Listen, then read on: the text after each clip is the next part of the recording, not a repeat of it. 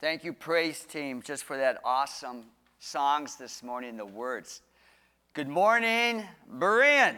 Are you awake this morning? My strategy worked this week. I got up 8 minutes earlier every day this week. So today was only 8 minutes earlier. I feel good. I've had my coffee. I feel good. We're continuing our series in the book of Psalms. Today it's Psalm 8. Let me start off by saying all of us need to be needed. Am I correct? All of us need to be needed. It's very satisfying to know that we're making a contribution and that other people need us and that we can go out every day and assist others. Sometimes you go through stages in your life, and it could be for various reasons, where we feel like we're sidelined. We're on the bench in the game of life, and that we're not really needed. We're not in demand. We feel very insignificant. It could be because maybe we're going through some health issues. It might be because of age. It could be for various reasons. But we seem very small and insignificant. Well, does God have a psalm for you? Psalm chapter 8 is a great message from God. When you go through those times and those days where you feel small and you feel like you're put aside, you feel like you're overlooked and that you're not needed. Just a little background, the author of Psalm 8 is David, and this is meant to be played on a gittith. I'm sure you all know about the gittith. Actually, it's an old Hebrew ancient instrument. I shouldn't say Hebrew. There's the best guess that people have of it. It's like a lyre. If you don't think I'm telling the truth, I might be a liar. But it's a lyre. And it's from the city of Gath. Now, when David was running away from King Saul, he spent time in the city of Gath. And there are some Bible scholars that feel that possibly David learned how to play this gittith instrument when he was hiding out in Gath and brought it back to Israel at a later date. Of course, one of the greatest victories David ever had in his life was over the giant Goliath, and Goliath was from the city of Gath.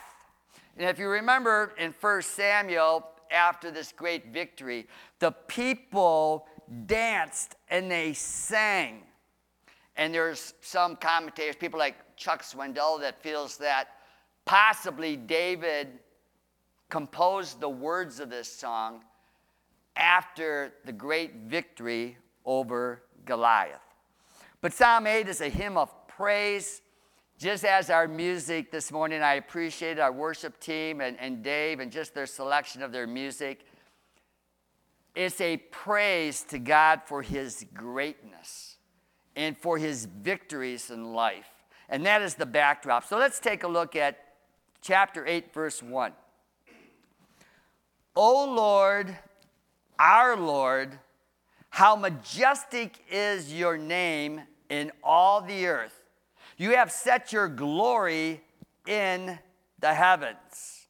You might have creation in your Bibles, depending on your translation.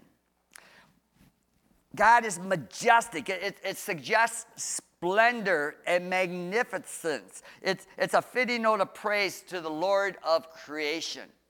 Now, you notice it says, Lord, our Lord. The psalm here, the psalmist David, is representing us. It's not my Lord, it's our Lord. So he's representing God's people. Now, sometimes we quickly go through the Bible and we miss little things. In fact, can we go back to that previous slide? You notice how Lord is all capital? the first one, but not the second one. Now we can go to the next slide. The first Lord is the personal name Yahweh.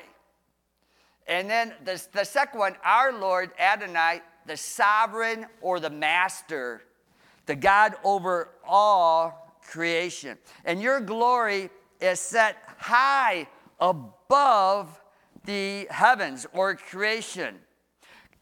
God's glory is not meant just for the people of Israel. It's universal. It's high above the heavens. But here the psalmist speaks on our behalf. He represents the people of God as we give honor and praise to God, and just to declare his majesty as we consider his creation. We're here, how majestic is your name? Do people misuse God's name today?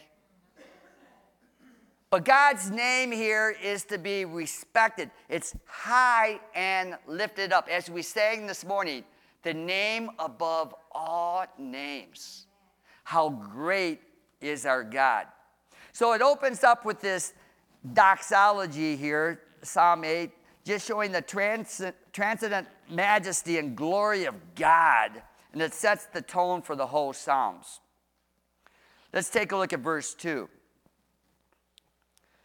Through the praise of children and infants, you have established a stronghold against your enemies to silence the foe and the avenger. A couple things come to my mind as I think about praise coming from children and infants. First of all, sometimes little children and infants, we might consider them insignificant. They're small. But 1 Corinthians 1:27 says this, but God chose the foolish things of the world to shame the wise. God chose the weak things of the world to shame the strong. You know, children, they're able to trust God in a childlike faith. And they don't have all the doubts and reservations. Sometimes as adults, we put up these barriers between us and God. But children had that childlike faith where they put their trust fully in God. In Matthew 18:3, the Lord said this, and he said, I tell you the truth, unless you change and become like little children, you will never enter the kingdom of heaven. I also think that in a couple weeks, believe it or not, I believe 2 weeks from today, we have Palm Sunday. And you remember when Jesus came into the town of Jerusalem and they were waving the palms, and Jesus was riding on a donkey, and then he went and he cleared the temple. But then he said this in Matthew 21:14. He says, the blind and the lame came to him at the temple, and he healed them. But when the chief priests and the teachers of the law saw the wonderful things he did, and the children shouting in the temple courts, Hosanna to the Son of David, they were indignant. Do you hear what these children are saying? They asked him.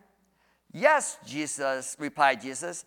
Have you never read, from the lips of children and infants, you, Lord, have called forth their praise. Where did Jesus get that from? Psalm 8. He's just quoting Psalm 8 right here. So Jesus quoted from the very psalm that we're reading from this morning. But I also think of infants, and I think of newborns. Matt and Sarah with your little Luke. I think one of the greatest things is holding a newborn. For the most part, they smell pretty good, most of the time. Okay. But, you know, they're so small, and when you look down at the newborn, you see their little features. And it's amazing that God is a God of detail. And you can see little, like with the DNA and the genetics, you can see some similarities of different, but even in that smallness, you see the greatness of God. even in that little baby. So God receives praise even from infants and children, and we read that in this psalm. It's a comfort to us that God is a big God, but yet he cares about little details in our life. Let's take a look at verse 3 and 4 of Psalm 8. When I consider your heavens, the work of your fingers, the moon and the stars which you have set in place, what is mankind that you are mindful of them? Human beings that you care for them. To consider here is the verb meaning to see, behold, take a look. Now, David was a shepherd, right, before he became king. So I'm sure that there was many nights that he was out with the sheep and he was able to look up to the heavens and see the stars. And he was just awestruck with how big and how great God is. He was overwhelmed. One of my favorite speakers I like listening to from time to time is Louis Giglio. I'm not sure if he's got a lot of videos about the creation of God.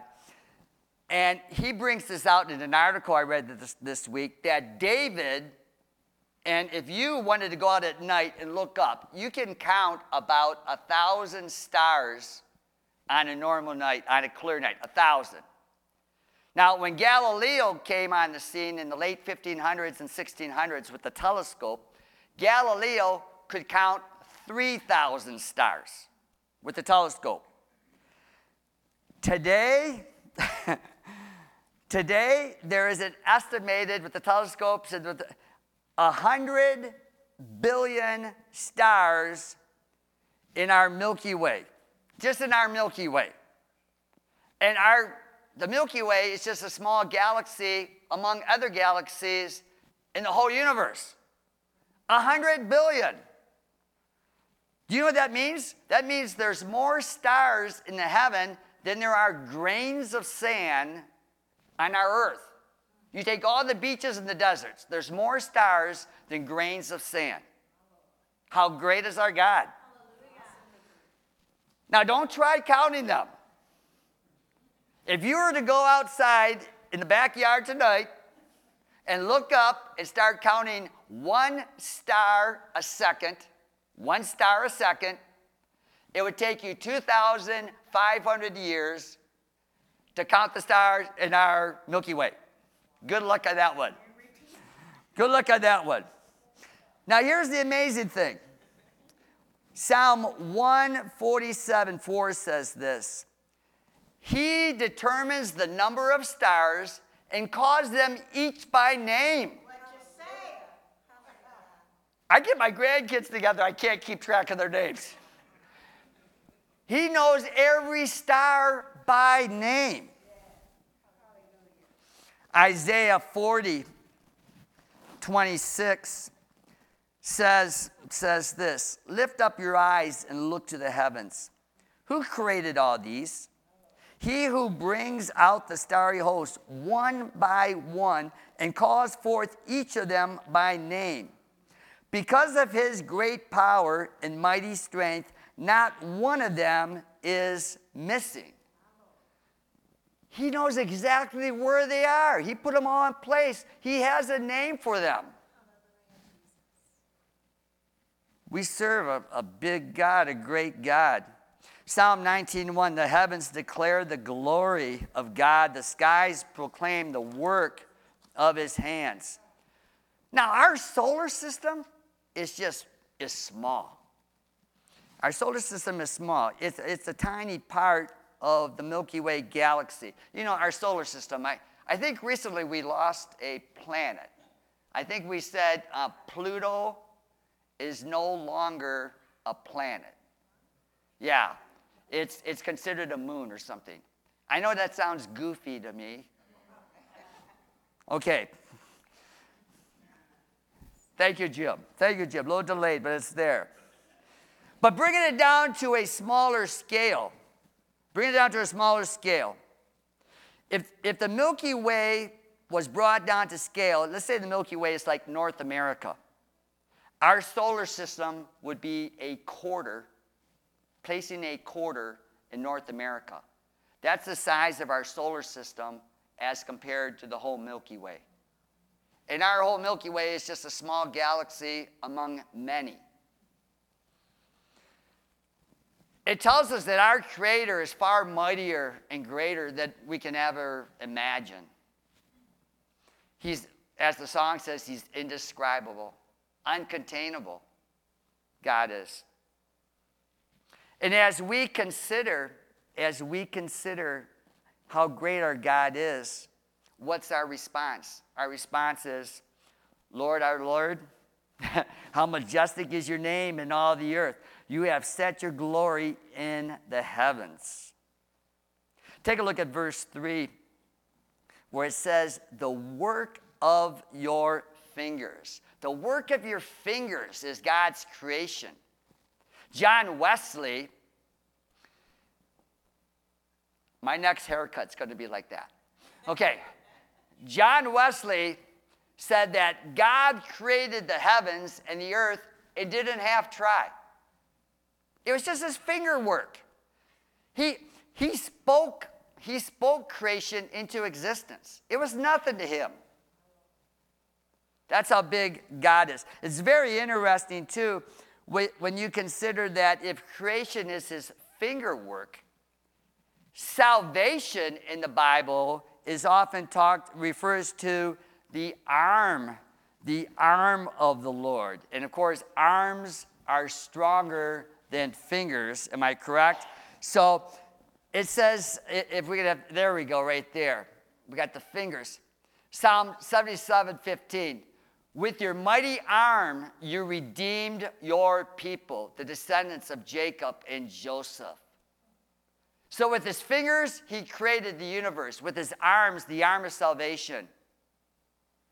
It said that it was easy for God to create the universe, but salvation cost him something, right? It cost him the bloodshed of his son when he sent his son to die on the cross for us. Amen. Sometimes when we compare ourselves to God, we do feel small. We do feel insignificant.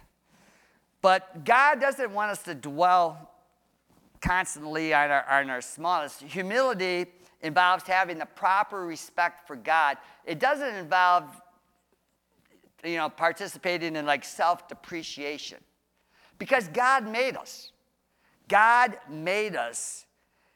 And he loves us and cares for every part of us. 1969, Neil Armstrong was coming back from the moon, Apollo 11. And he was a hero.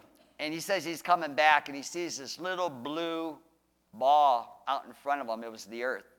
And he put his thumb up and it covered up the whole Earth. And Neil Armstrong says, I felt so small. Here he was coming back a hero, but he felt so small from up in space. But so many people, there's many people that are confused on how man got here. So when it says, what is man that you are mindful of them, people that, believe in evolution, they have their theory. Other people, why does God still put up with us? He could have wiped us out of existence because we have failed in so many ways. God has given us so much and we have failed. Why didn't God just wipe us out? But here the psalmist David says, when I consider your heavens, the work of your fingers, the moon and the stars which you have set in place, what is mankind that you are mindful of him? I'll tell you how much he cares. 2,000 years ago, he sent his son to die on the cross for our sins. Amen. That's how much he cares for us. Because of his love and his grace. It's nothing that we brought to the table. There's nothing that we can offer for our salvation. It's by God's love and grace that we're saved. So we need to remember as we study this that God pays attention to us. You are not overlooked. You are not insignificant. You are created in the image of God. I love the passage in Luke. You know, this is the time of year where you start to hear a lot of birds singing. And in Luke 12, 6 and 7, are not 5 sparrows sold for 2 pennies, yet not one of them is forgotten by God? Indeed, the very hairs of your head are all numbered. Now, I know for me that's not quite as much of a challenge. But don't be afraid. You are worth more than many sparrows.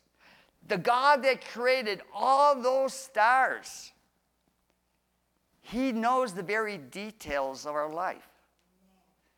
If He cares about the birds, certainly He cares about us.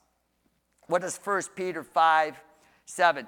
Cast all your anxiety on Him because He cares for you. How great is our God. Let's take a look again, going back to Psalm 8, 5 through 7. It says, you have made them, you might have him in your translation, a little lower than the angels, and crowned them with glory and honor. You made them rulers over the works of your hands. You have put everything under their feet or his feet, all flocks and herds and the animals of the wild, the birds in the sky and the fish in the sea, and all that swim the paths of the sea. I'm quick to point out here, and scholars are very quick to point this out, that there's a dual meaning in this passage of Scripture. It's a messianic psalm. When you take a look at the wording here, it's got a message both for mankind, but also for our Lord Jesus Christ. In fact, the author of Hebrews, Hebrews 2, 5, and 8, actually uses this to describe the humanity of the Lord Jesus Christ. There's certain phrases in here that seems only to fit Jesus Christ, putting everything under his feet and so on. And we'll get into that in a second. But in the Old Testament, Jesus often made pre-incarnate appearances. They were called theophanies. He was the angel of the Lord. But when he came to Bethlehem as a baby, he came at a little bit, he took on humanity. You know, as it says in Philippians, I don't have a slide for this, he made himself nothing, taking on the form of a servant, being made in human likeness. So he came a little lower than even angels, and as far as his humanity on the earth. Now, mankind, we were given dominion over all of creation. We haven't done always a good job with that. We've done, we're guilty of pollution on the earth. So we can always do better in that area. So we see that there's a dual meaning, especially that phrase, put all things under his feet. Put all things under his feet. That, of course, refers to Jesus Christ. In 1 Corinthians 15:25, it says this, for he must reign until he has put all his enemies under his feet. The last enemy to be destroyed is death, for he has put everything under his feet. Now it says that everything has been put under him. It is clear that this does not include God himself, who put everything under Christ. This will ultimately be fulfilled, of course, at the second coming of Christ, when all things will be put under his feet. But man was created as God's, own representative on earth to have dominion over creation. Do you remember after Adam and Eve, of course, were brought into existence? God in Genesis 1:28 said this, God blessed them and said to them, be fruitful and increase in number. Fill the earth and subdue it. Rule over the fish in the sea and the birds of the sky and over every living creature that moves on the ground. Now, because of sin, a lot of that dominion has been marred, but that was the position given to mankind after creation. And yes, we are made lower than angels, but we are made to rule over the earth and have dominion over it. Now, people that believe in evolution, they don't separate man from the animal kingdom. I mean, we're made in the image of God. There's a big difference between man and animals. But for a person that believes in evolution, we're just like one step up, higher on the food chain. We're just another creature. But the Bible truly speaks that God gave us dominion over all creation. These are a very humbling verse, because we look at ourselves and we see the greatness of God. Yet God has put us and has given us dominion, and we are made in his image. We go to the very last verse here. And the last verse is the same as the first verse. Lord, our Lord, how majestic is your name in all the earth. I go back to God's name. How majestic is your name. It's a shame that today God's name is being taken out of the public square, isn't it? You can't mention God's name in the public schools. You can't mention God's name in government buildings or things like that. God's name is being taken out. But there's no name greater than God's name. The name above all names. Now, in our time here on this earth, I mentioned we have dominion. We do see that our universe is groaning and travailing in pain, waiting for redemption.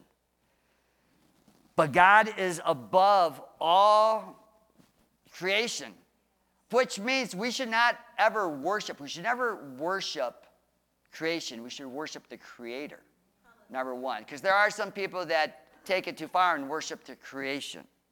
But we worship the Creator who is far above creation.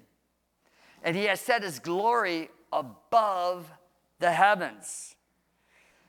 And Jesus, of course, came down to earth, died on the cross for our sins, he rose from the dead. Now he's sitting at the right hand of God. But someday he will return and put everything under his feet. Just some concluding thoughts. I'm looking at my watch here. Wow, I have another hour to go. That's amazing.